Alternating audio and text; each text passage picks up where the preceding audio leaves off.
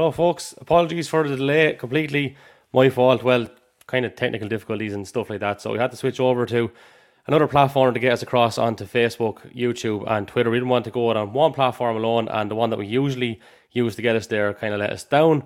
So we get onto them boys. They'll be getting a slap on the wrist, and we've made alternative arrangements, and now we're here live. So apologies. We are about 13 minutes late, but we are here. Thankfully, I didn't think we were going to be off the ground for a moment or two. So, yeah, we're in association with treerock.ie, the sponsors of the Tarmac Championship for us here on the Irish Rally podcast, and we thank them for their continued support once again. So we have a bumper programme to get through, as well as looking back at a very eventful Circuit of Ireland rally. We're also going for a bit of a trip down memory lane because we're going to be joined by Maher and Pat Moloughney a little bit later on in the programme, because it is 30 years since Frank Maher actually won the Circuit of Ireland in what was a giant-killing effort in the fabulous Sierra against all the odds. So Micheál actually sat with Frank that day. Pat obviously won a championship alongside him. So yeah, some very good stories in there. Some very good stories indeed. But yeah, we have a good bit to go through, as we said. First up, I'm going to welcome along my co-host, Mr. Anthony Nestor. How are you doing, Anthony? Good, thank you. Well, listen, it's great to chat to you back on StreamYard. We were kind of tipping around with Melon and stuff. I know when we did a podcast or two last year, this is where we were, and this is where we're going to stay, because this never gave me hardship. The yoke is just wrecking me head. Anyway, we're off the ground. We're here. Actually, just as you mentioned earlier about handing out slaps, was it? What were you saying? You were going to the people? Slap on the wrist. Slap on the wrist. That's the one. Just you were in for one as well.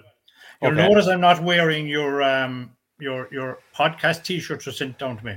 Yep, notice. Yeah. I know you mentioned that, my modelling career. I see you put something up on Facebook about me modelling. Sending me a fucking medium T-shirt is not the way to hear me, Jeez, I'd say I thought that was double XL I sent out. All right, yeah. Still not go around me. I wouldn't go around me, dog. Let alone me. The jacket fits though. I don't hear you giving out with that. But anyway. The modelling career, yeah. All you stopped short of saying was paint me like one of your French girls out of Titanic, I think, when I saw that, to be honest with you. Yeah. And counting cows, huh? Tell you what, boy. So what else would you be doing with nothing else to be at? Yeah. Well, listen, you took it all in your stride. Your interview was actually very good with Tony Kelly, who was very good on actually. Interview duty, yeah. I'd met her once or twice before. I thought she came across well, very pleasant, knew the questions to ask. Obviously, she has a great knowledge of the sport. I thought she was excellent. I don't think anybody likes their own interviewers. I don't think, apart from yourself, obviously, everyone hates the sound of their own voice. You love yours. 1-1. That's 1-1. 1-1, is it? Right. Okay. But no, I thought she did very well. I didn't see any of it, obviously. I must sit back and watch it.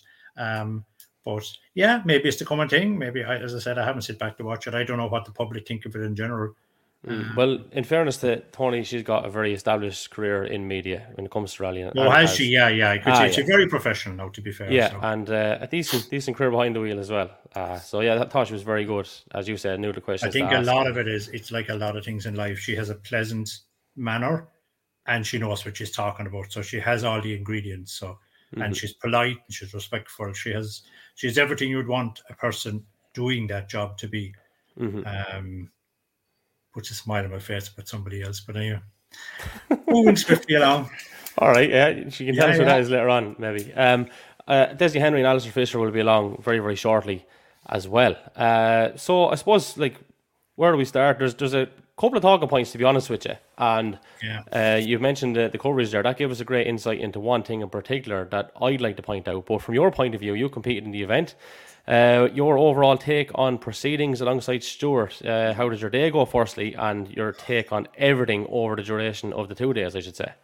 Okay, so we'll start with the good things, I guess. There's good and bad everywhere. We met lovely timekeepers, marshals. People couldn't be any more pleasant that we met. Met not so no friends. We had a great battle with a battle that we lost and he won, but we had a great battle with Desi's brother Niall. And Barney Mitchell that sits with him. Barney is like, no, this is nothing to do with Barney the dinosaur. This is another Barney.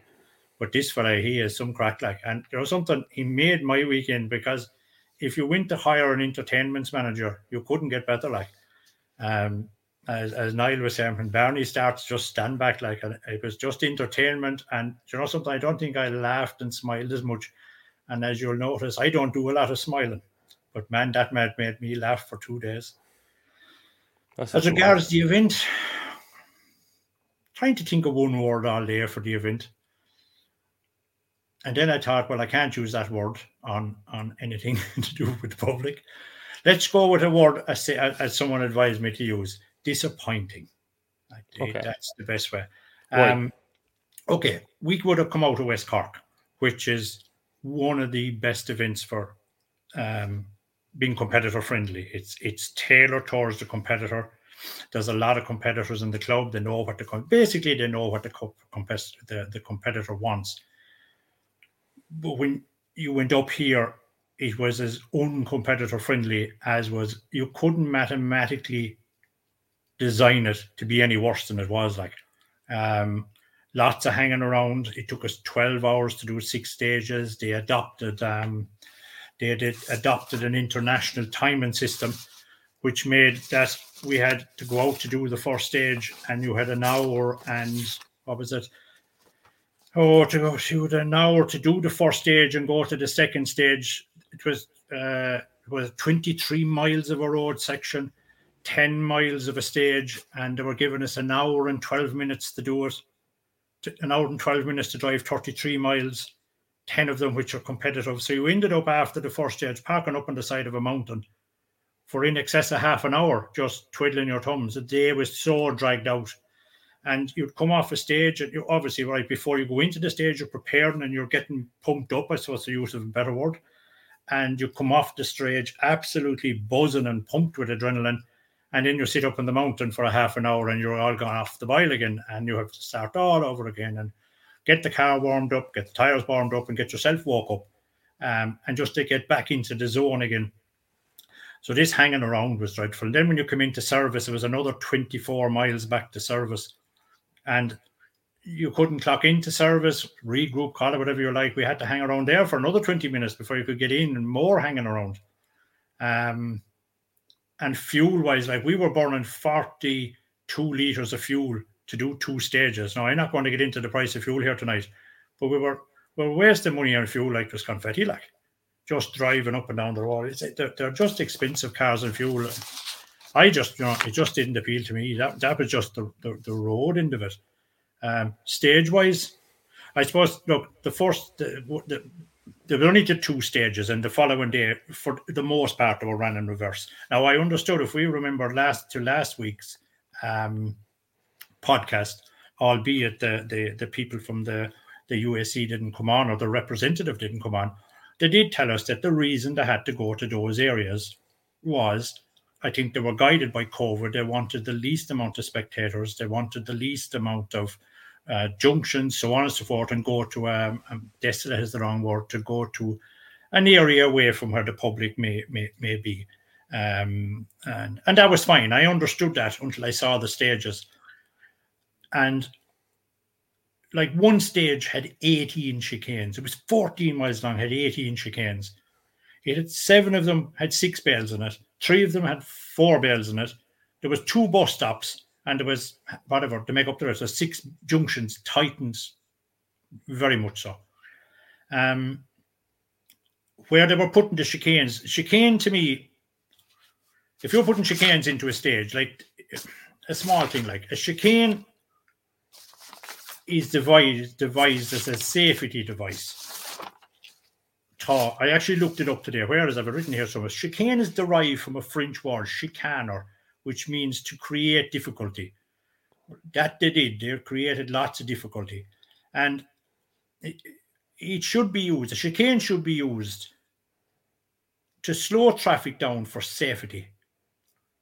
But these guys, for whatever reason, the rally was full of dangerous jumps and bumps, and the stages were dangerous. There was no doubt about it. But they had chicanes 100 yards for hairpins. Actually, ironically, one where Desi actually just got bogged down leaving the hairpin.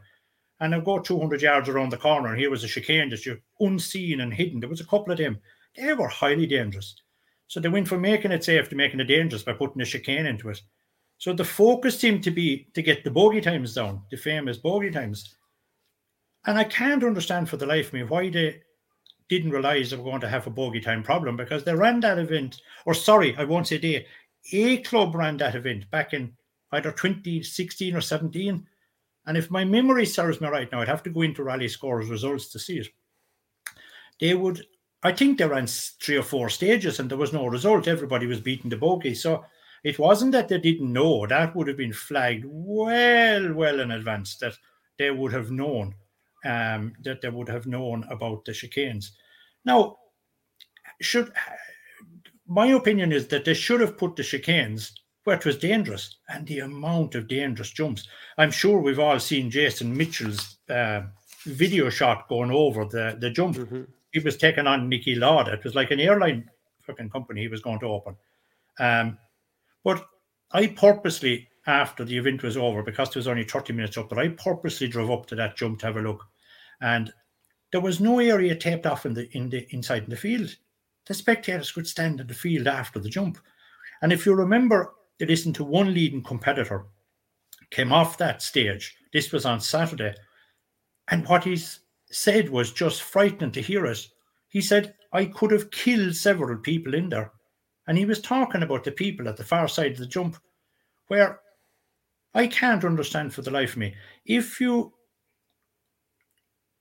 them stages like down south, they would be examined by a safety delegate, officer, whatever, from the MSA. How that didn't flag to them, I just do not understand for the life of me. I don't know, considering he's the qualified professional, but every photographer in the country figured it out because they were in there. And there's fantastic, don't get me wrong, we've ordered photographs ourselves today, lovely photographs. But if anything went wrong, and all the people that was at the exit of them, I just thought it was a bit much now, to be fair. And because there's so many chicanes, rather than putting them around hidden corners, what they should have done was put them on top of the jumps, if that's what they felt. I was disappointed. And other things, I asked the question, the chicanes and the junctions were tightened so much. My concern was, God forbid us in all harm, if we had an accident or an incident where recovery vehicles, ambulance, rescues had to come in, they would have some handling getting into the scene. At low water, all the cones and stuff at the junctions would have to be dismantled, which is fine. It only takes a couple of minutes. But put in 14 or 15 junctions, that's a fair delay getting into the incident. Again, just I was just, as I said, just disappointed. The stages were dangerous, too many massive jumps and bits and pieces. I'm sure some guys enjoyed it, but I'm just wearing my safety hat on. I put it to this way, down certainly in this jurisdiction, that would not have passed safety. So under any circumstances, I would never again give out about Motorsport Ireland safety. It's in a different league, and I can see why they're lauded so highly in the world of the F. I'm always mixing these up. The FIA. I was just disappointed in that. Right to see if any other notes made. That was the road section. That was all the hanging around we know about that. Well, look, while you're looking, Anthony, that's quite strong. Firstly, right? Yeah. You've made your views very strongly. Just for anyone out there, opinion, so it is but just for anyone out there that is kind of thinking this is a bit lopsided, we here at the Irish Rally Podcast did send off an email to look for a representative today, again from the Ulster Automobile Club, and that was not forthcoming. And the spokesperson that kind of offered themselves, obviously kind of a colleague of yours, Anthony, last week and this week was contacted too, and it just didn't get a reply. So I always just want to put that on record, and I've always attempted and always will look to give people from both sides equal airtime and equal right to kind of say how they feel and what they feel. That's how this works. This is how it always will work. So here's just something small, right? And people don't normally think of this. I suppose as competitors for years, certainly when we were younger, we wouldn't think of it. As bad and all as you think today was dragged out for us doing 6 stages in 12 hours. Like when you consider we went to a fantastic hospitality in Bor some weeks ago. I didn't compete in the event, and I had the same run off in 50% of the time. But spare a thought for the marshals for a minute and the timekeepers. We met two particular ladies. They were tired, they were cold, they were just exhausted. They were on their feet all day. And what we organised, and I won't get into everything, but we organised just a bit of food and a Domino's carry out and so on and so forth. And we got him into the truck and got him warmed up and fed. They were tired and hungry. There should be nobody tired and hungry at 7 o'clock at night from working at a rally. They're there as volunteers. They must have been. It was like, he wasn't even volunteer friendly. Like, they must have been shattered. But yeah, it's just my overall thing, not competitor friendly, certainly not friendly for the volunteers. The stages, in my opinion, were dangerous. Safety standards needed a lot to be desired when it came to the jumps. Our fuel bill was a bit silly from the road sections. The bogey time situation, Jesus, do we need to get into that, I wonder? Well, do you know, before you do, I want to put on record that the man backstage, Alastair Fisher and Josh Moffat, I felt very sorry and a lot of empathy for both of them, because in no way whatsoever is anything to do with either of them. No. Let's be clear about this. But unfortunately, they're the ones that are kind of caught up in it. So, like, in the best possible way that you can you explain, in your opinion, how you saw this unfolding and if you think it was kind of right or wrong? Because there's a lot of... Can I just put one last thing out there, right? And I have to be very straight. There's an awful lot of shit going around the last few days, and it's a bit pathetic and a bit unnecessary. And that's unfair on the lads. It's unfair on Alastair. Yeah, it's unfair on Alastair as one. It's unfair on Josh as well. It's unfair on everyone, really, to be honest. And that's not how this should be remembered. But because it's a talking point, give us your opinion on it from your point of view and how you saw it and what's the ins and outs. Right, the ins and outs of it, really. So, as you quite rightly said, nothing to do with the boys. All competitors and co-drivers can do is go out and do the rally. Co-drivers work as hard as they can for the driver. The driver is a steering wheel attendant, just get on with it. So all the bullshit you hear is exactly that. It's just bullshit. I think where the mistake, there's a lot of, as you said, bullshit, right? There's a lot of bullshit saying, the UAC changed the rules. Well, they didn't. That's not true. If you read the FIA regional rally regs, which thankfully I had brought a copy for the weekend and printed them off, there should have been no bogey times in the rally. But again, an error by the club, how I don't know, they issued bogey times on the time cards. I actually still have the time cards here, and the bogey times are actually written on them. Late, obviously, on the second day, I don't know how, but the UAC became aware of the error. Now, a lot of people will say someone told them, and if they did, they were right to tell them, because if it's wrong, it is wrong. And it was wrong. They shouldn't have been there.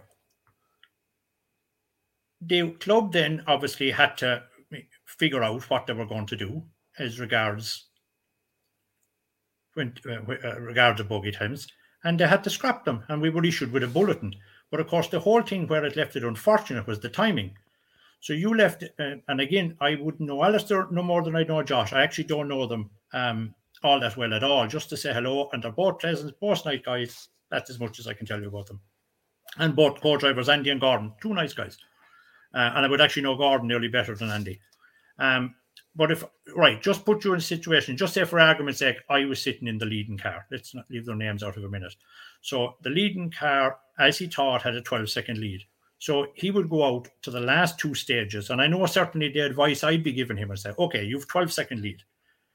Realistically, your opposition has to take 13 out of you, or 12 out of you, whatever the case may be, to win the rally. But it's really on one stage, because we're going to break the bogey on the last one. So it would be quite conceivable to say, right, lads, don't go flat out, go very fast, obviously, but keep it at the safer end of it, because we really only have one stage to worry about, because we're all going to beat the bogey on the last one. And from what I think, if I can remember correctly, and I let someone correct me afterwards, I think I have to mention that obviously Alastair took 4 or 5 seconds off Josh. And if I was in that car, I would say, that's nothing to worry about. We'll go through the last stage and we'll both beat the bogey and we'll still come out on top. But I know we were exactly 3.66 miles, because we pulled up, as I was saying, there was a lot of hanging around. And we just happened to put up with Niall Henry and Barney, and just purely for the entertainment. And as it turned out, Josh Moffat and Andy Hayes were parked there. And as we were sitting there, and within a minute or two of they going into the stage, the beeping came on the phone. And I remember Barney saying, Jesus, he says, look at this. They've just scrapped the bogey times. And again, I can only put you in the position if I were in that car, which I wasn't, that would absolutely melt your head to realize, hold on a minute, we're just about to win. Are we winning? Are we not? Are we second? Where does that leave us? Because obviously you're not doing them calculations because the precedents haven't been set that you're following the rules as you saw them all day. Now the goalposts have just moved in the middle of the rally and you're at a loss. And like, to be fair, the goalposts moving just to drift away ever so quickly for this. I noticed the club, we finished recce. And if anyone goes in to look at an incident with Luke McCarthy and Brian Duggan, Brian Duggan, you'll see him touching a bale and getting a bit bogged down at a chicane. I think it's Aura Bridge, it's called. That bale and chicane was put in after the recce. They modified the route after the recce. And my understanding was that when a colleague went to question it, he was told, well, it's in the safety plan. Well, they said, you never put it in the road book, so what the hell are you changing it for? So we had a pacer coming down into it on Friday morning, and it was 100, keep right and drive it as you see it. We didn't know what to expect. We didn't know what way it was going to be let out. And they did the same, I think, on Saturday. They tightened. We got a bulletin into the car as well on a text to say they were tightening a junction. They didn't say it was about 6 inches, 12 inches, 3 feet. And again, it was a case of keep right, and it was a blind junction. And just, again, drive it as you see it. But just as I go back to as I was saying, that was just 3 instances of moving goalposts. But of course, the organising club, when this was realised that there was an error, they had to change it. I'm sure they worked as quickly as they could, and it just left a bad taste. I felt like go the other side and removing the bogey times.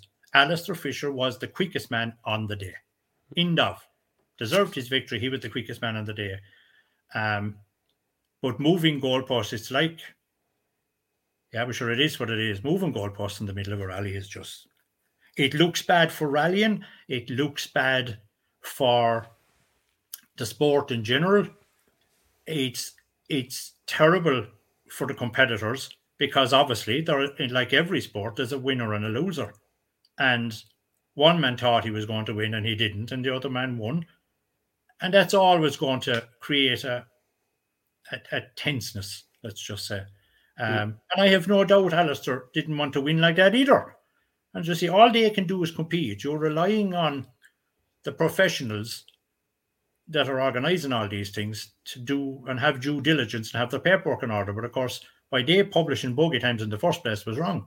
It was no different to, if anyone remembers back for years, the UAC would be very much by the book. And it was something that always was taught to us going back 20 years. I remember 25 years ago, I went a foot inside a control and a marshal walked down to me. He says, give me your time card, you're here. And I says, well, I'm not sure, we're not due for another minute or two. Oh, he says, your bonnet is inside the board, you're here. And it was a lesson I learned at a very young age, how you get, not so much how you get treated there, that it's by the book. So then I was very confused, and I did a bit of research after the event. I was confused as to why, when we were going through the stages on Friday morning, the marshals were videoing us with cameras in case we hit the chicanes. You could see the little lights on their phones. And I was rather confused, and I went, right, okay. But on Saturday, the truth can be told now, we hit a couple of these things, and I went, oh, Jesus, this isn't good. We're going to lose X number of seconds. And I think it was 30 seconds for every time you hit one. And considering there were so many of them, the likelihood was high. So I was worried, and I said, Jesus, we never got a penalty. I said, it wasn't Saturday now. And then I noticed nobody got a penalty, and I went, that's weird. Why would that happen? So I went and read the regs. Now, my understanding, and this is definitely only my understanding, is down south, certainly here, we would always list judges of fact. There's always a list of them either on a final instructions, normally on a final instructions, 1 or 2. But I noticed they never listed any of the marshals' final instructions, never listed their names. So I don't think they could use what they had to issue the penalties in the first place. That's only my thinking of reading of the regs now. So you could have knocked those chicanes like bowling pins for the day. Hindsight, of course, is wonderful. There was actually nothing they could do. I'd love someone to verify that for me, but I am. Let's just say I'm 99% sure. I'm 90, but again, I'll hold it at it's my understanding. That's my official line. But I know certainly I'd take a gamble and give a flatten the next time, unless I see a judge of fact listed. Certainly that's the way it is down here. I'm sure that's the same in MSA land as well. Okay. So Well, look, I'm glad it's over. My back was broke from the jumps. I'm glad to be home out of it. Fellas my age like a bit of comfort and Sunday drives and that type of thing. I didn't get any of that.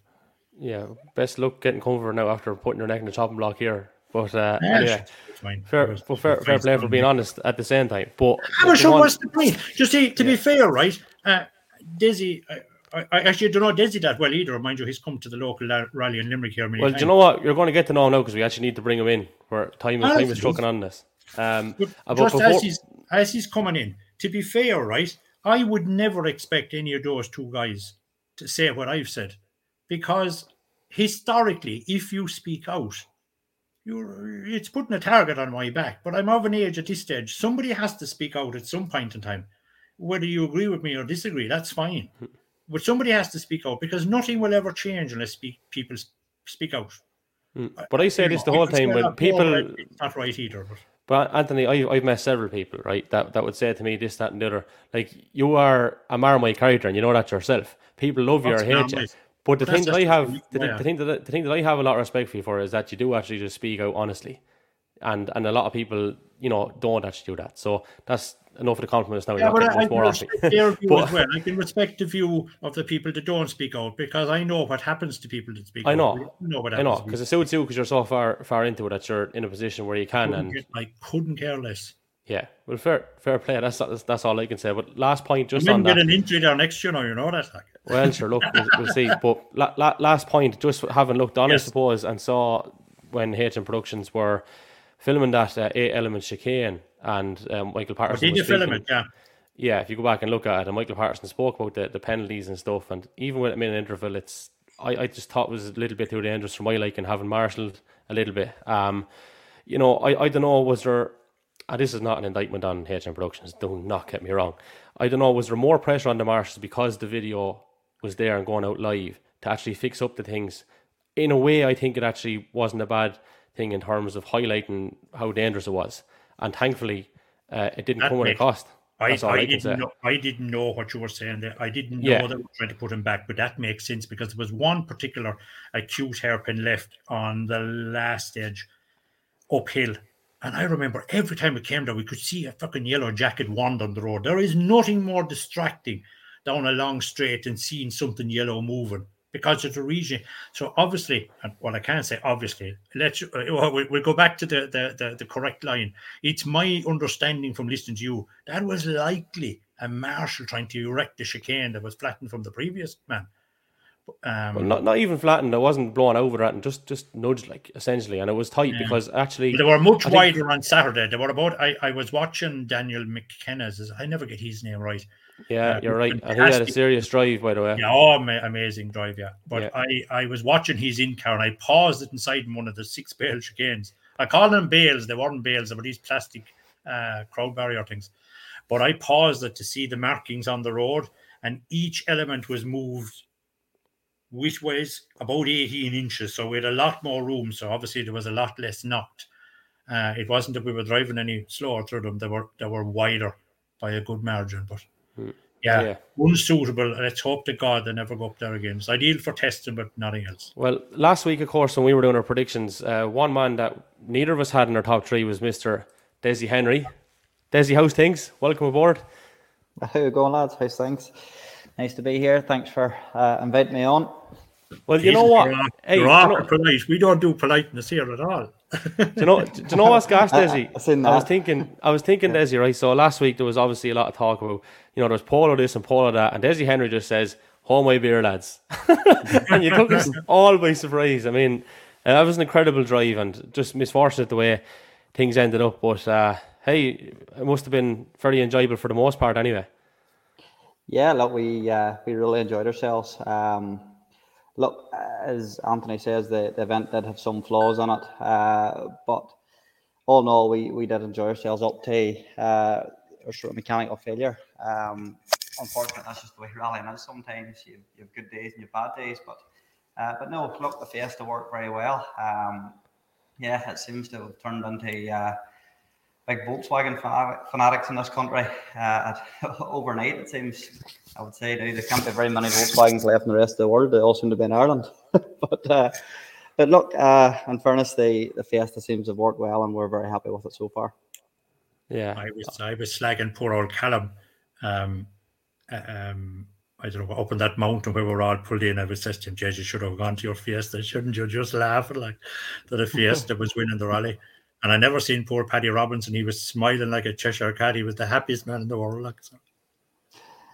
Yeah, no bother to Paddy now. No, Paddy was enjoying himself now, and no, and as you know, it was quite a fast rally, and as you know, Anthony, it was probably a difficult enough rally for navigators. It was very, very fast, and there were sections of the road that was quite hard to find markers on. So yeah, it was difficult. Like, and I met a few younger chaps, and they I think they had just a few, let's just say a few minor issues with notes, and only minor ones on notes. And I says, lads, don't feel bad. That's as difficult coming down to Orr Bridge, and that's as difficult a rally as you will ever see in your lifetime. Like, so if don't feel too hung up with the fact that you felt you had difficulties in there, or the driver was inclined to catch up to you a little bit.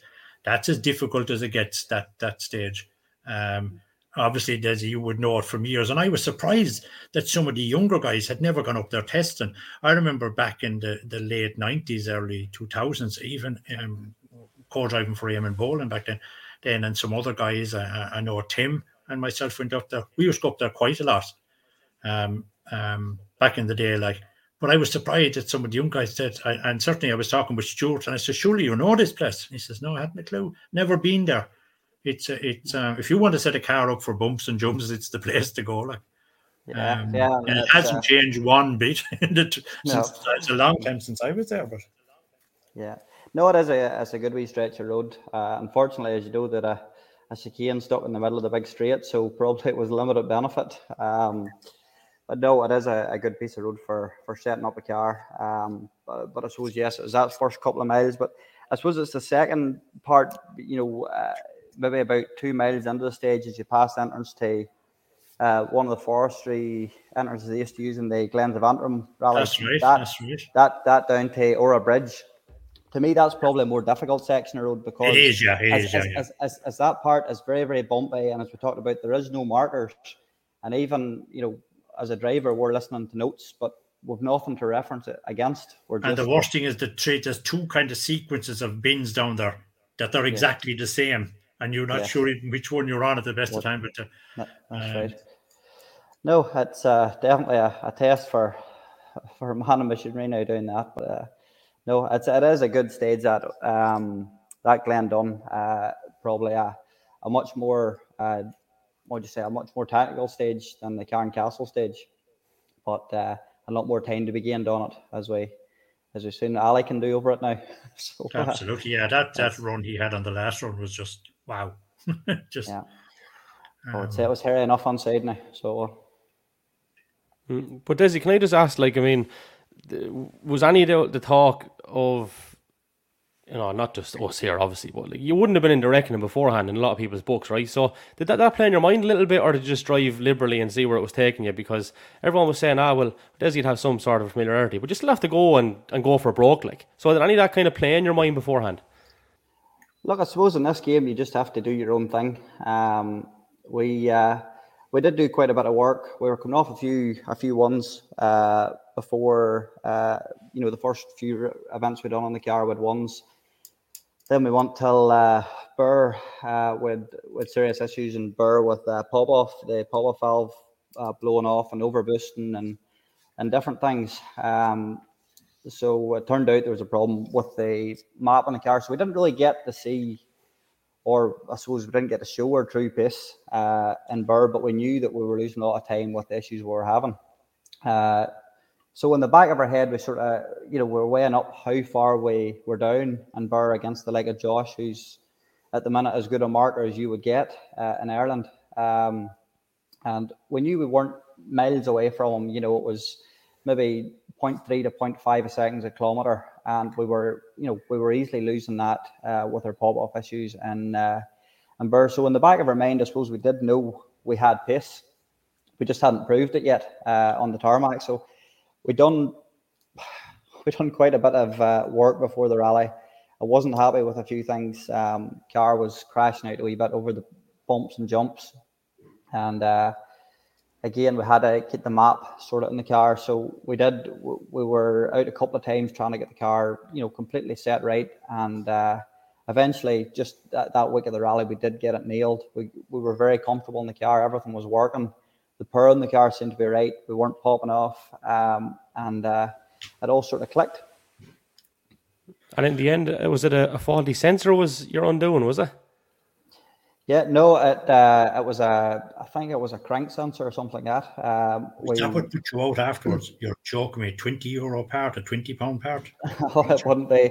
I don't know. I'd say now Malcolm might charge a few more pounds for it.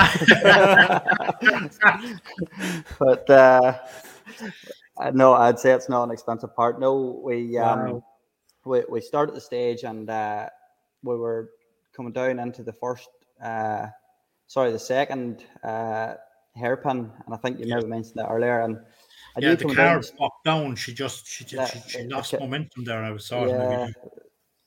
The car, well, down the straight just before that, over the top of Carncastle. Where they changed the stage at, you had the big straight.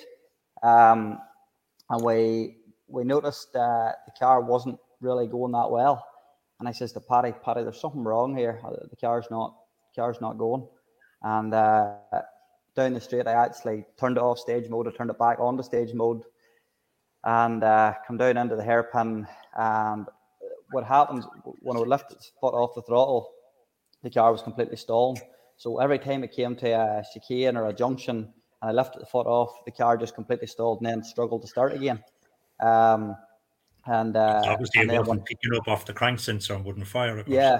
Yeah, I think it goes on to some sort of backup strategy in the ECU. I'm not just sure how it works, but no, it's eventually we just ended up driving around all the rest of the junctions or all the hairpins. We just had to drive them very slowly just to get around without stalling, because every time we stalled, we were losing, easily 10 seconds trying to get the car started again. So we got to the end of the stage and the car stopped, wouldn't really start again, and we thought the engine was actually away in the car.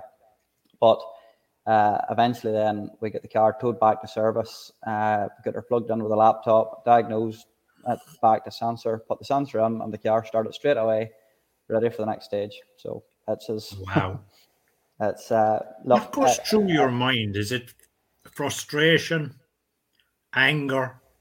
I often was curious about this. I've seen different drivers over the years. Some of them just want to fucking roll up like Mickey Hacken and cry under a tree, and more just gets so annoyed.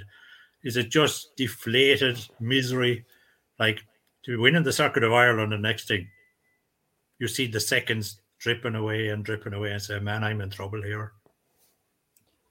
Yeah, it was probably one of the, I would say, in my rallying career, it's probably one of the most difficult, failures we've had. It's probably, in a sense, worse than getting over the hedge because it's out of your control. If you rolled 10 times into a field, at least you would say, well, I made a balls of that. I was trying at the time. It was trying hard.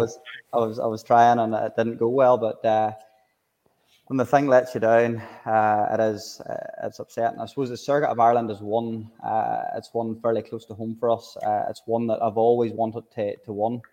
It definitely would have been a dream come true. But no, when the car started going on, I just thought this can't be happening.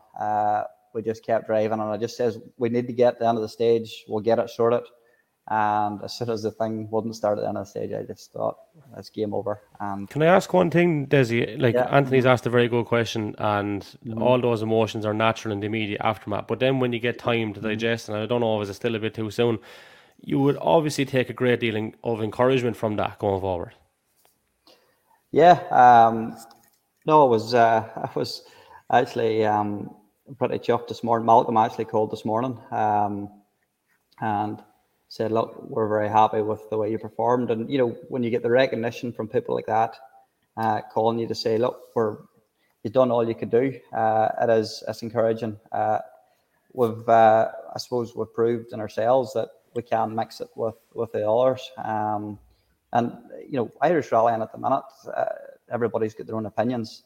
It is extremely competitive. You have some serious operators there running at the front, all run at a very, very, professional level. I'm sure, you could take some, drivers in the World Championship to Ireland and they would struggle to race these guys. So, no, we have to say we're very, very happy with what we've achieved. Yes, it's shit what happened. It's nobody wants that to happen to them, but it is what it is. As the old saying goes, that's rallying, and you just have to get up and move on. I mind Chris Mixhouse saying, "You sink or swim." I suppose it's fair to say, or is it? I'm just trying to think of the kind of the lie of the land in general in Killarney, that the setup of the car for Killarney won't be a million miles away from what you would have had, say, on the long stage or the short stage in the circuit. So there shouldn't be a huge amount. You should be comfortable to go back into the likes of Ballochbeema, albeit it's not near as bumpy. Well, unfortunately, Anthony, we've said we're not going to go to Killarney. You're not going to Killarney. Oh, sorry. So we're not going to Killarney. We're getting geared up. We'll probably do that. We rally up in Strabane, and we'd won it a few years back. Oh yes, so I've done that short before. It's such a nice one. It's a good way event now. We'll probably do that, and then we'll head to Donegal after that. Looking forward to Donegal. It's been a few years now from obviously it's run, so I can imagine there'll be quite the entry list for it this year. So we'll get geared up for that. The entry lists are high, I suppose, everywhere, albeit they weren't high last weekend now, but in general they're quite high. They're in excess of 200 in most places. So. Mm-hmm. Yeah. Well, listen, Desi, thanks for jumping on with us. Fantastic drive. I know nothing we'll say will make it up to you or whatever, but all I can say, it is definitely encouraging. I'm looking forward to seeing you out in Donegal in particular. Best luck, all right, and thanks for joining us. Thank you very much. Thanks, Desi. Appreciate that. There you go, Desi Henry. Now, nice guy. Never spoke to that guy as long, actually. Yeah, he's a nice. Desi sound fella. Met Desi below on the show in West Cork a few years ago. Good guy, yeah. His brother Niall, who we were bantering around with for the weekend. Again, I don't know him. Of course, you see, because I have a face for radio and have a grumpy-looking persona. You said it. It's been too much time, but we'd so much lax time in this. God, we had great fun with him. Absolutely. I must say they made my weekend now, but so he's certainly cut from the same cloth as his brother. Yeah, well, another man cut from the same cloth as his uncle, I think, is Mr. Alastair Fisher. Congratulations, Alastair. Welcome aboard. How are you? Yeah, thanks very much, guys. How are you? Nice to be on the show, so looking forward to a bit of a chat. Good man. Well, listen, firstly, congratulations. Secondly, sorry for holding you up for so long in regards to getting this off the ground. And obviously, we've held you up even further again. But good to finally be chatting to you here. I'm sure you had a very enjoyable few days. Yeah, it was obviously a bit of a whirlwind. So, suppose we're a couple of days on now. I think it's Tuesday, so we're thankfully we've been off work. So with the Easter holidays, and just spent a bit of time around home and done some recovering the last couple of days. Really, it's back to work tomorrow. So back down to earth. Would roller coaster be the right thing to describe it as? Yeah, like what sort of Anthony said about the stages. It was you were up and down and through dips and over big jumps, and that's sort of the way it's been and going on in my head for the last few days. So whatever about you, how is your poor co-driver? Because he must have nerves of steel. Because I certainly know the difference at the level that you're at. It just must be a white knuckle ride, like. Yeah, I have to say he must be the calmest man in the world. It's a bit like what Desi said there. The pace this year, and really probably since 2017 or 18, it really has just been lifting year on year, and you just have to be so dedicated in the approach, and every aspect has to be so rounded. And Gordy just never, he's ultimate professionally, never misses a beat. From we set off on the recce to the finish off the event, he has his finger on the pulse all the time, and he's making all the right decisions, keeping me between the hedges as best as possible. And Gordy on the notes he's just top class, really. And to be fair, I suppose what some people and maybe the general public, they don't realise it's such a team effort, as opposed to, I think, James O'Brien many years ago christened us as the sack of spuds, but I think them days are gone. They were long removed from being a sack of spuds. I'd be curious, what do you think is the best point? There are so many polos, and obviously you were the leading polo winning the rally. What's so good about the car? I put this to Matt Edwards some weeks ago as well. And to Marion. You're obsessed with these polos as well. You do realise you were sitting in a Ford over the weekend, yeah? Yeah, well, to me, a polo is a mint with a hole. I buy it down the shop for 50p. Go on ahead, Ali. I feel, obviously, I think. What do you think makes it so special? It's like a VW showroom. Yeah, it's just like all the drivers, we watch all the end of stage interviews, we watch the times, we watch videos, and you obviously study the form of, what car is the one to have.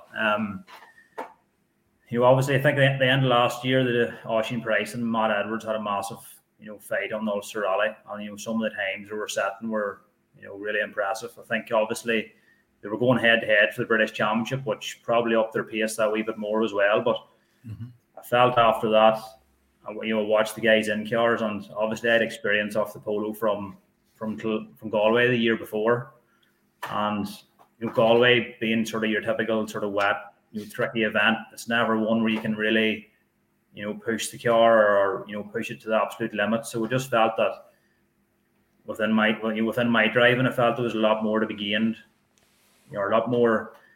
Sort of to be taken from the polo. I just wanted to sort of investigate it that bit further, and really that's why we decided to give it a go at the start of the year.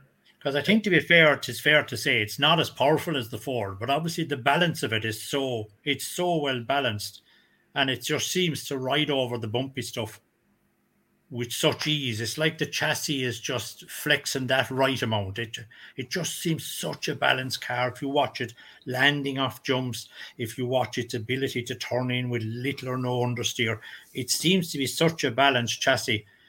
Whereas the other cars, if you watch them, there seems to be a little bit more work involved. Now, obviously, you've driven probably some of the other ones. There seems to be, it's harder work. Yeah, I think, as you say, whenever you do watch the videos, I think on balance, I think the Fiesta and probably the Hyundai as well has a lot more sort of punch. Certainly low down, up out of junctions and so on. But I feel, as you say, the balance on the Polo is just something else. The chassis, it's a lot sort of very much the sort of European sort of racy sort of setup. So coming from the Fiesta, the Mark 1 Fiesta, which I sort of done quite a few events in, which moved about quite a lot. Getting into the Polo was a big difference because to be fair, I find that Fiesta that we're in, both with Owen Murphy and with Stuart, it does move under that, especially under heavy braking. It moves a lot on the road, and we're just trying to dial that out of it is becoming really, really difficult. Yeah, that's the nature of the Fiestas, and is it? We didn't realise that.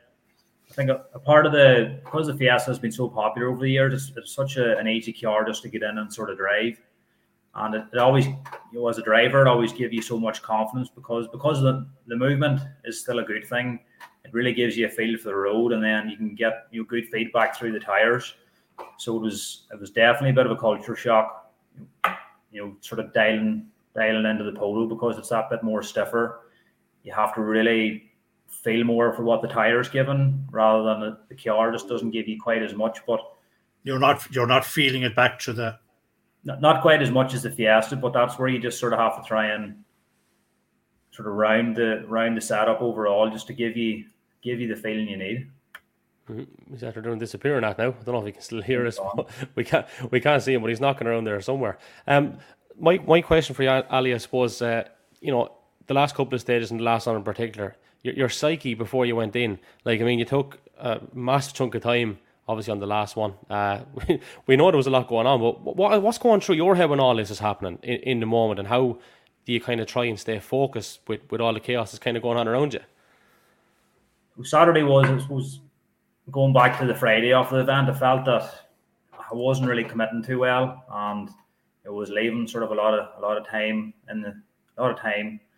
on the stages. Just confidence wasn't really that high, but I felt that overall, the car was good, my notes were good and so on. So it was really just a matter of sort of getting my head into gear and sort of unlocking sort of what I knew I was capable of. So we set off on Saturday. We did a pretty good run on the first stage. I think we were only a second or two down on Josh. And then you had into Glendon, which was running the opposite direction from the Friday.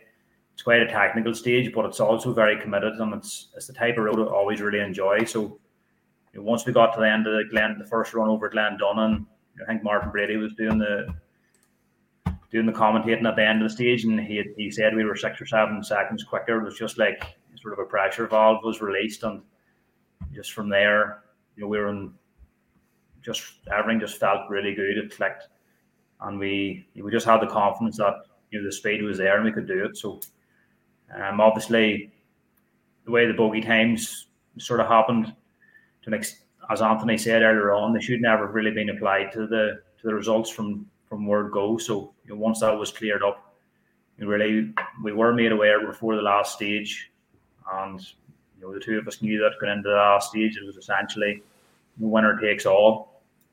And as with rallying, you have to be prepared to react to things. Your head has to be in the right place, and we just stayed focused to the end. Because even without the bogey situation, all it would have been a spin or a stall for one of us, and 10 or 12 seconds could easily evaporate. So we just concentrated on listening to the notes, driving the car, and just having a clean run through the last one, really. Well, you kind of strike me, and always have struck me, as a calm, balanced type of person.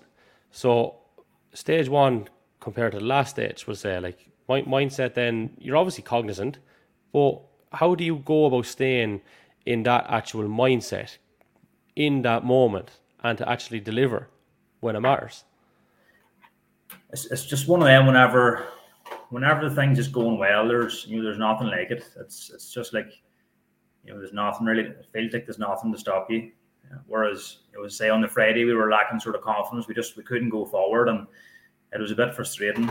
But whenever the things click, as any driver or co-driver will say in the car, whenever it just clicks, there's nothing like it in the world, and the pace notes just go in through your ears, then the helmet, and it just transfers to what you're doing with the car on the road. So it's just one of them. Whenever you watch, in cars from all the top guys, and I watched Craig's in car from the Glendon stage from the Circuit of Ireland 2016, and it just gives you that bit of inspiration that's what you can do on this piece of road, and that's you take bits of inspiration from here and there. And I was also watching a few weeks back, the 97 Circuit of Ireland was on one of the RPM videos on the Motorsport Ireland Facebook page, and just some of the the classic clips of people on the limit and just coming out of the box and doing their job, and obviously thinking of Uncle Birdie as well. So there was a lot in the line, but I knew when we were that close to achieving it, we couldn't leave it sort of sitting on the last 14 miles, so we had to go for it. Would Uncle Birdie have come into your head at that last stage at any point? Yeah, we sort of heading in. Once you set off with your helmets, sort of heading up the road, warming the tires, and sitting gearing up for the start line. It's never far away. I always do my best to sort of put it to the back of my head, but it's never far away. And because that's something that could go against you if you don't manage it right. Yep, no, you have to manage it, and I think over the years it's something I have managed pretty well, to be fair. But there's obviously a bit of emotion there, so it's but in a way, it pushes you on as well. So it's I just had I suppose sitting on the start line, you knew you had to give it your all for the stage. Yeah, at the end of it, then I've described you obviously as balanced and calm, right? But you could see the deviation with the emotion coming out in you at the very end, and what it meant to you and the family when they were all around you. Certainly, there's a lot of emotion builds up, and whenever you're putting effort in over the year, and in your preparation for the events, and you're maybe just not getting the results you'd hope for.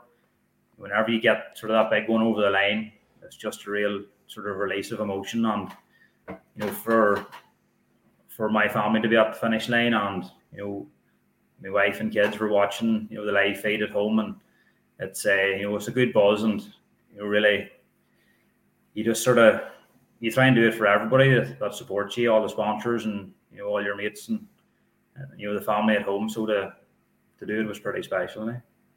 Absolutely, and obviously Bertie won it 3 times. You've got your name on it now as well, and I mean, I'm sure that if you set out to start your career to maybe go and emulate something that Bertie done, and obviously the circuit being a standout thing, that's it's nice, isn't it?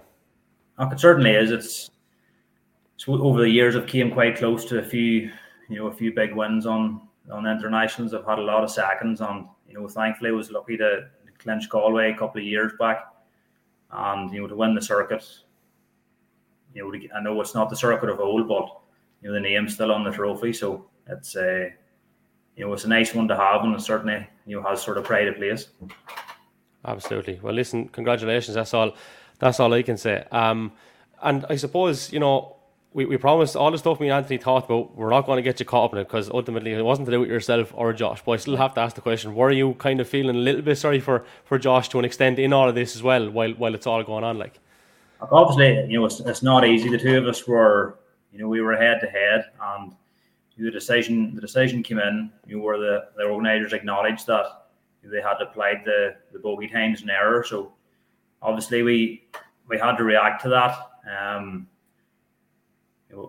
Really, we went into the last stage, and it was really just whoever was going to be fastest on it was going to take the win. So it was, no matter what way it would have went, it was going to be hard on somebody. Yeah.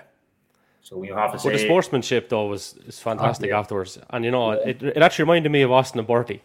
Going back all those years ago, that the sportsmanship was always there, regardless of what was going on. Like, yeah, over the years, I suppose I've been about for a wee while now, so I've obviously came across a lot of competitors, and I'd class them all as friends. We all get on really well. We have the crack at the start of the stages. If it doesn't matter if who sets the fastest time or who wins the rally, there's always a bit of crack. And come the next event, it's the same again. So there's great camaraderie in Irish rallying, and we love being out in the stages. We love seeing the spectators lining the ditches, and that's why we go rallying. So good man. Well, look, you're back in the shake-up now, so I suppose a couple of weeks' time is the next mission. Yeah, Killarney now in 2 weeks.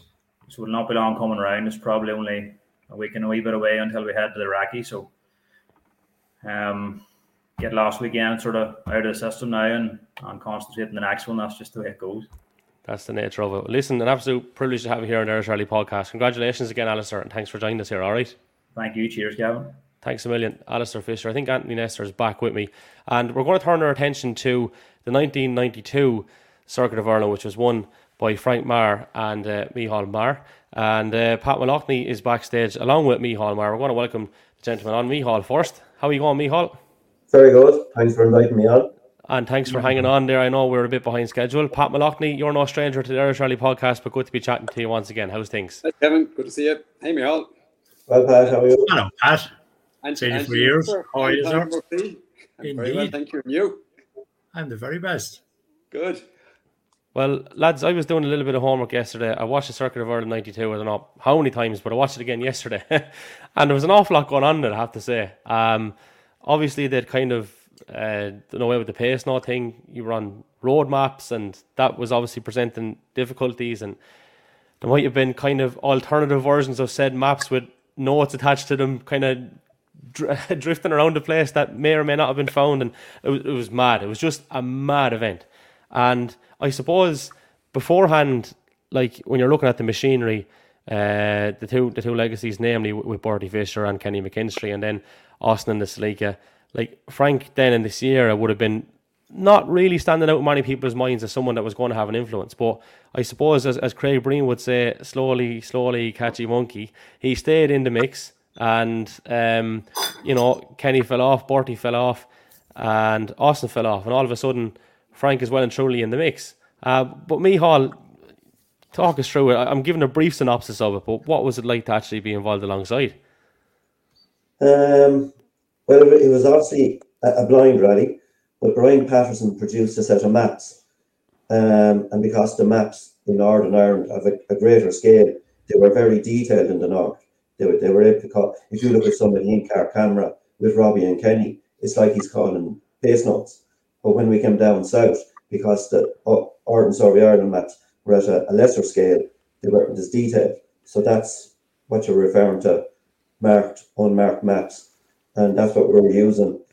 Even going back, I'd never used one before, but the road navigators called the potty. That's what we were using in the night time to follow these maps in the night time. To us, it was a great adventure. It started on Friday, 5 days. We finished on Tuesday at 2 o'clock, back in the Sleeve, Russell and Downpatrick. There's the proverbial word, rallying on a shoestring, but we were literally on a shoestring. We managed to do the 5 days because when the rally was based in Waterford, we all moved home to Frank's house in Clooneen. Frank's great wife, Ronnie, and Pat's wife, Nora, they fed the 30 of us. I mean, we had 7 or 8 vehicles with 2 or 3 people. There was 13 to crew. And it was just an adventure. First, and it was going well. We had a misfire coming into Waterford on the Saturday evening. Got that sorted on the Sunday. Bit of a misadventure coming into Nina. I didn't actually get lost on the road book, but probably the way to put it, familiarity breeds contempt. We were leaving, going. I knew the service was on the main road between Nina and Limerick. I knew where I was going. I said, Frank, straight onto the main road. And when we got to the main road, the service was on our right hand side. I was entering service out. They had looped, so we had to go back the road about 2 miles, loop around, and come into service the proper way. So we had 9 minutes late, 90 seconds of lateness. So there wasn't a lot of talking in the car that evening, heading into Galway. We got to Galway at 8, 9 o'clock for the supper halt. We left Galway then. We were still in second position, 2 or 3 minutes behind Kenny. But because we were running 3 or 4 minutes back, when we got to the start of the first stage up in the Partry Mountains, Kenny hadn't appeared in front of us. And I said, wow, he's late. Pat was driving our management car. We started the stage on time. And I said to Pat, Kenny is 4 minutes late. You wait 11 minutes. And if he's not there, he's OTT. So as far as we're concerned, Kenny didn't arrive. So we had an idea then that we were leading the Circle of Ireland, but we didn't know till 7 o'clock the next morning. So it was just unbelievable. Pat, your memories having been on the other side, obviously being very supportive of the crew throughout.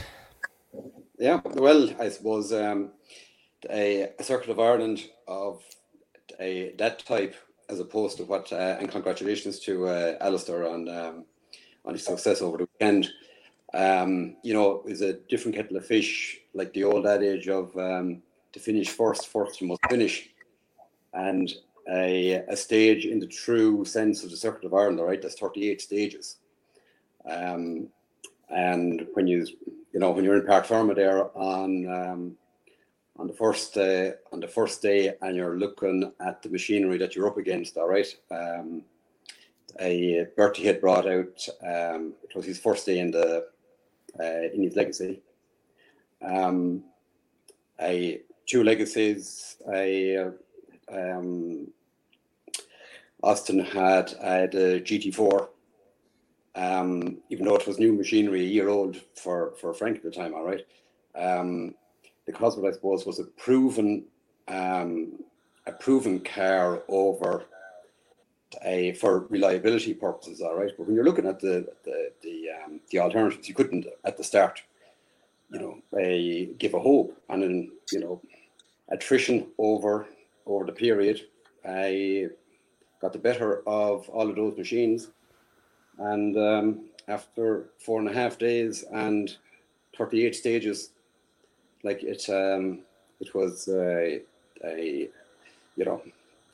unbelievable result. Something that's stuck in the memory, and it was a fantastic period. I think it was the Davy Greer finished second behind him, was it? Yeah. I don't remember now because and Davy was in a similar car. I was just going to prove the reliability of the product, and of course the main difference in the cars was that it was 2-wheel drive as opposed to the 4-wheel drive of the other guys. And Davy's car, as a matter of fact, was a sister car of. It was also original X-Works. Oh right, yeah. Even though Frank's car was Stephen Finley's. That's right. Sure, that's it. Mickey Farrell had it some time after that. Then, and I know we did a few rallies in it. That's right, indeed. Yes, Reginald, because there's a photograph here on the wall. And in that same event where Micheál was mentioned, and Austin McHale broke down at the far end. The car was overheating. And I haven't watched the rally for years now. I just remember because we were running, I think, number 14 or 15 at the time. And we broke down in the same Nina service hall with the clutch gone. We couldn't go any further either. So, yeah. But they're an amazing memories to have of the 5-day event. Albeit I never got to finish the 5.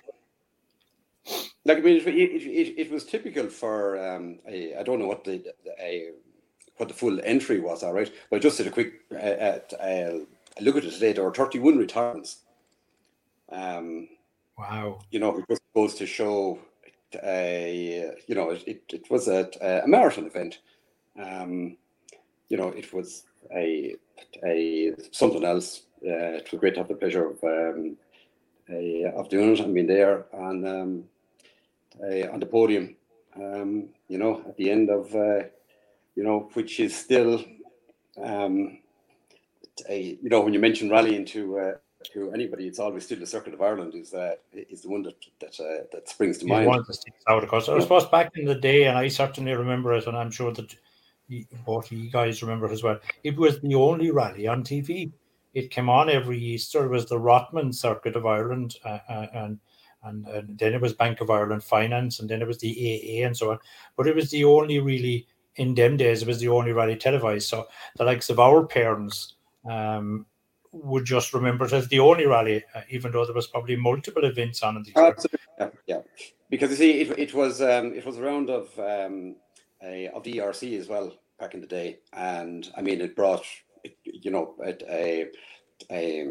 back then Group B cars, everything in '91. As a matter of fact, McRae did it in a legacy. He introduced the legacy the year previous in '91, which was which Micheál or Frank did a '91. Philip Moynihan, wasn't it, Micheál? Yeah. Philip, yeah. And it was the first rally effectively in that car. Yeah. Circuit 91. I think.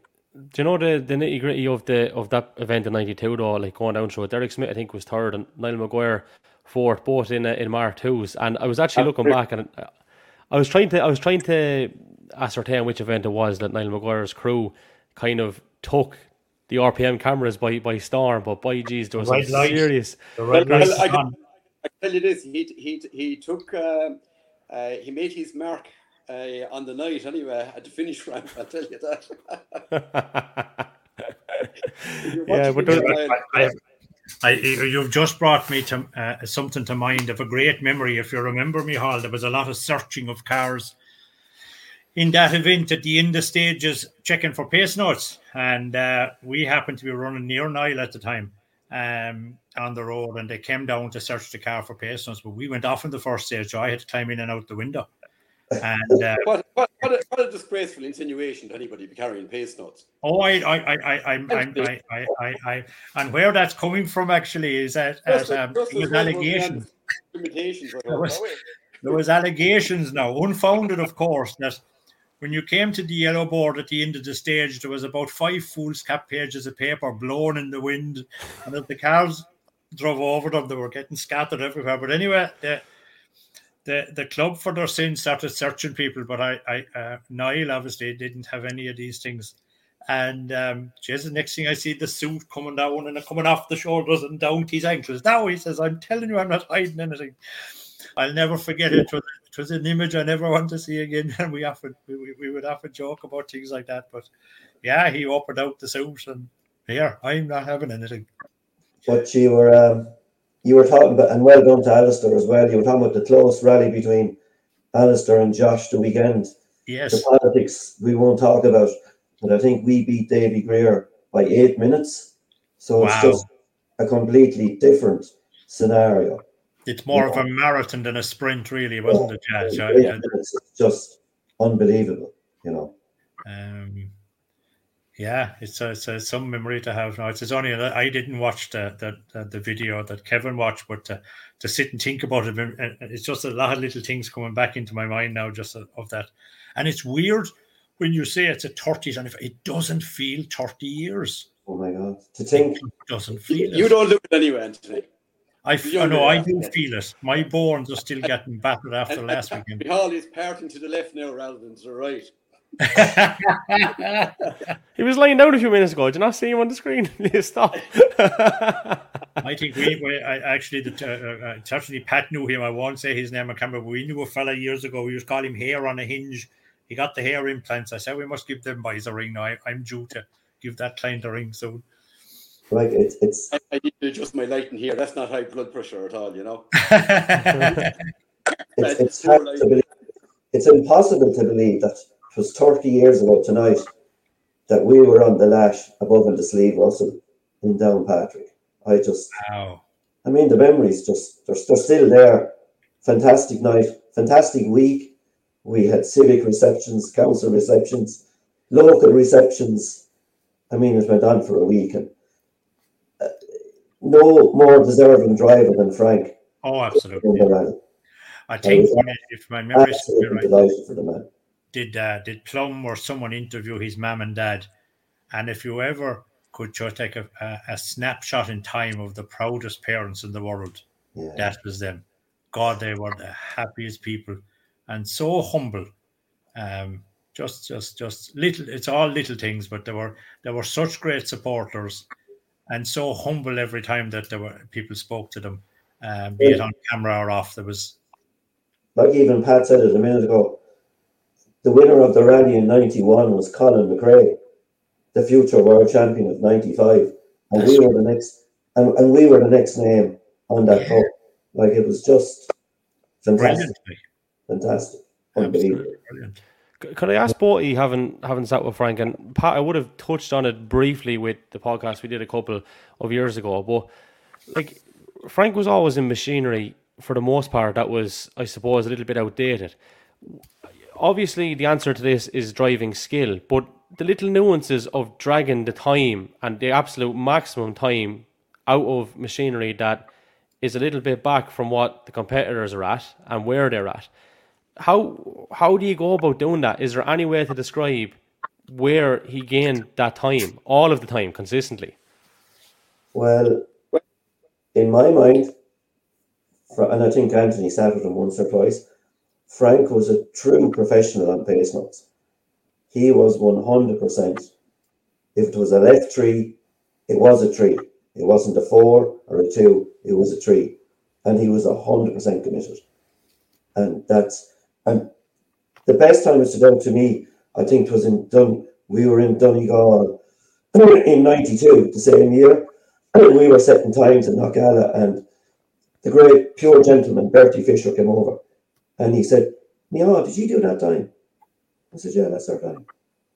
Well, he said, "If you did that in 89, when we had the 2-wheel drive BMW and the 4-wheel drive Sapphire, you'd have won this rally by 30 seconds. Wow.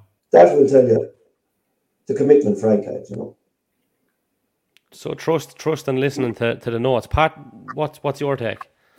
Yeah, you see, we can. It was always unequal. I suppose I was fortunate that by the time it became somewhat equal in 95, when the Esport Cosworth then was as close as a possible to what we term as being current machinery. All right, like if you take 92 to go to the start run, in Belfast in 92, all right, and to be looking at new legacies out of the box, all right, and GT4s, and you're in a car that isn't one but two stages behind, because think about it, the Sapphire four-wheel drive had intervened between the three-door Cosworth and I call them those modern four-wheel drive Group A cars, the legacies, and so forth. All right. So Bertie had come 2 steps beyond at that stage. All right. He'd gone from his M3 to the Sapphire four-wheel drive to the legacy, and Frank was getting into the two-wheel drive Cosworth. All right. So that was the gap that was in it. Over the next 3 years, that gap narrowed in that when we had the mammoth battle with Finley being equal going into the last stage of the circuit 3 years after that. All right, you know, there was no excuse. It was mano a mano. All right, the cars, the machinery. All right. Even when Frank later on came to the focus, the level of development that there was in cars at that stage, all right, even when he got to the focus itself even had moved on a stage by the time he'd come to it, if you follow me. So to compare during that period, when he got that car, particularly 91, 92, 93, that Sapphire wasn't really. It was just too heavy. It was a gravel car for tarmac, all right, and it was just a dog of a machine. But I suppose the 92 year, if you compare stage time with equal machinery, all right, and Davy Greer car was the absolute sister of Frank's winning car that year, all right, and Davy was a fine pilot. Okay, if you compare the times stage on stage, all right, they were just like if we even take Sleeve them on out of the equation, all right, he was a second and a half quicker per mile. Like Michal, what was the gap at the end? I think 8. Pardon? I think 8 minutes. Yeah, I think it was 8 minutes or more, and that was just equal machinery. So says it all, really. So if it is, then it's down to the driver. You know, like I mean, you know, there were plenty of comparables at that stage. But in the previous rally in Galway in 92, we set the fastest time on the wettest stage, only a month earlier, against all the four-wheel drive cars. Yeah. I think what you'll find, and the boys will agree with this, both Pat and Michal. Bertie had the Sapphire, then Michal, didn't he? Yeah. Sapphire, yeah. I think what you'll find, and the boys, Pat and Michal, will I'm certainly will agree with this.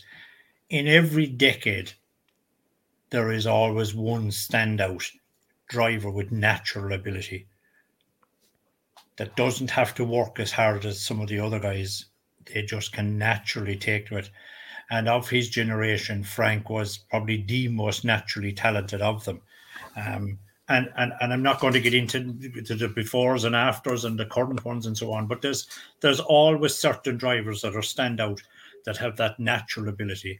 You find some guys buy the ability, more guys have to work extremely hard to achieve results. But Frank could just naturally sit into a car. He was a natural driver. But sure, Anthony, I remember, I can't recall exactly which rally it was. All right, it was possibly the Stone Tours, but Mickey, God be good to him, was in his prime at the time in his in the Legacy.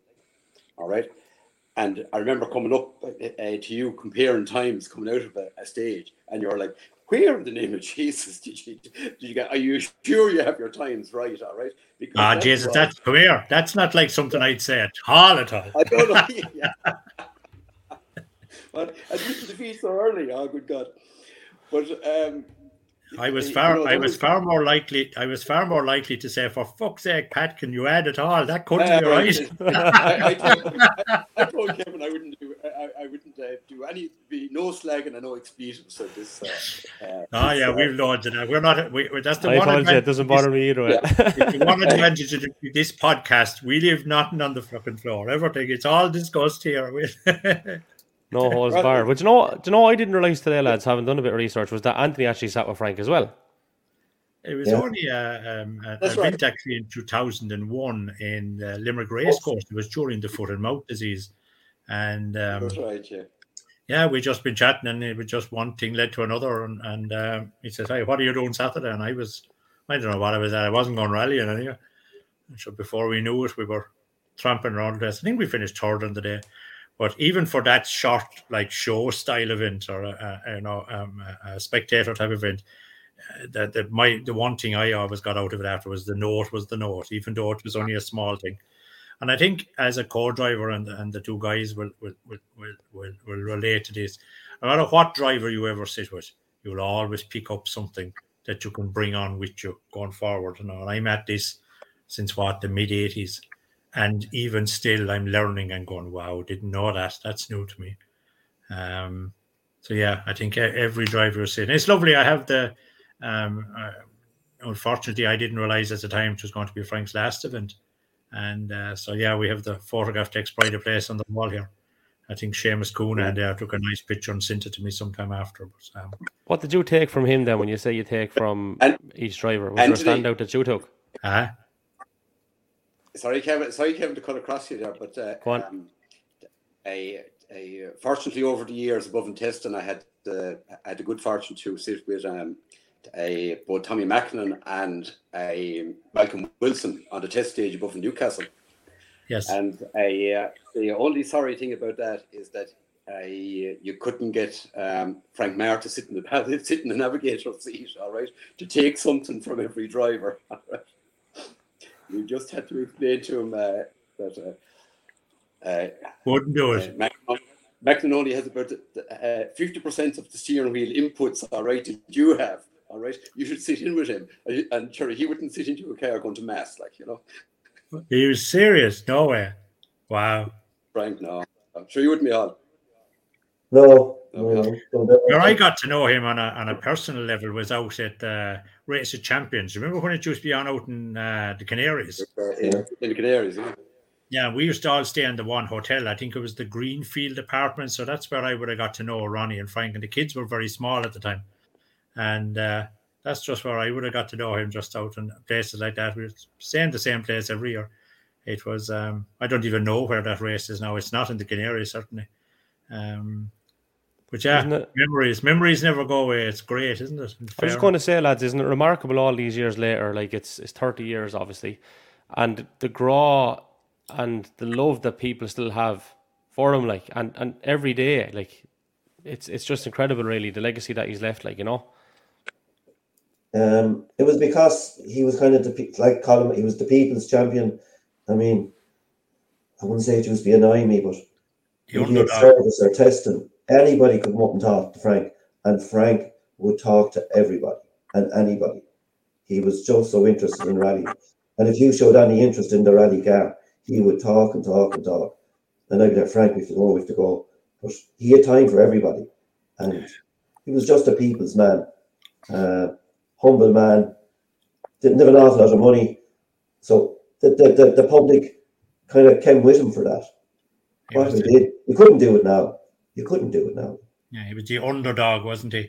And I just something that comes into my mind, and again, I have no idea what event, but we happened to be sitting at a table next to a table that Frank and I think the kids and whatever was sitting there.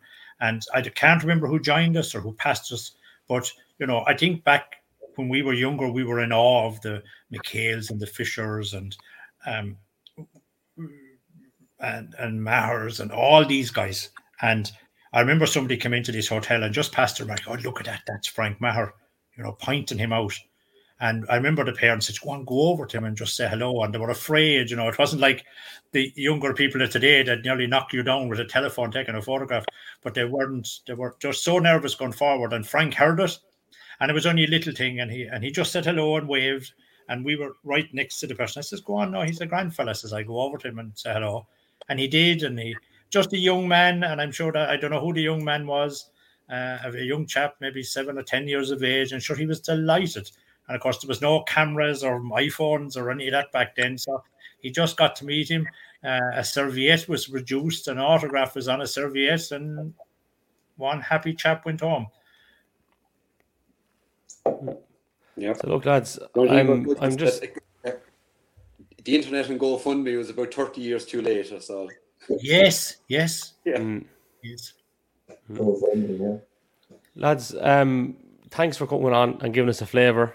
Really appreciate it. We could talk about Frank for years upon years, I'd say, not just days and minutes and hours. And as I said, look, there's incredible draw. It was an incredible victory. And thanks for coming on and giving us a bit of a flavour of what that was like. And we'll chat to you again soon, all right? Okay. Good job, Kevin. Hi, folks. Moloughney Good to meet you, Pat. Pat Moloughney and I haven't seen Maher. Pat for many a year. He hasn't. Unlike me, the years have been good to him. He looks better now than he did. I must be doing something wrong. I don't know about that. So what's next on the agenda then, Mr. Nestor? So my agenda. I was originally going to Killarney. It's looking unlikely that I am now going to Killarney. And Stuart is going to Killarney, but Stuart is with a different, the co-driver Eamon Creedon that sat with Stuart in Cork is back in for Killarney, and I'm at home in the garden. Right. So my next event now will be, I suspect, will be Donegal, albeit I'd like to do the local rally here in Limerick on the June weekend. So Donegal, if I don't get a run for Limerick, I will be going to Donegal in June. Looking forward to that. Mm-hmm. Couple of things before we finish up. Moloughney rally, obviously, great entry for that, and best luck to everyone. And just to pass on our condolences to the trainer family as well. That was very sad, actually. Yeah. A very young man in the prime of his life. And as you mentioned, I have a note here, just a special mention. It's more on a personal level. A very good friend of mine, a man called John McCabe, passed away last week. We were up at John's wake on the way to the circuit on Friday. John would have come around in our time with Niall Maguire. In fact, everywhere Niall Maguire went, John was there. He was at all the rallies, every single solitary one of them.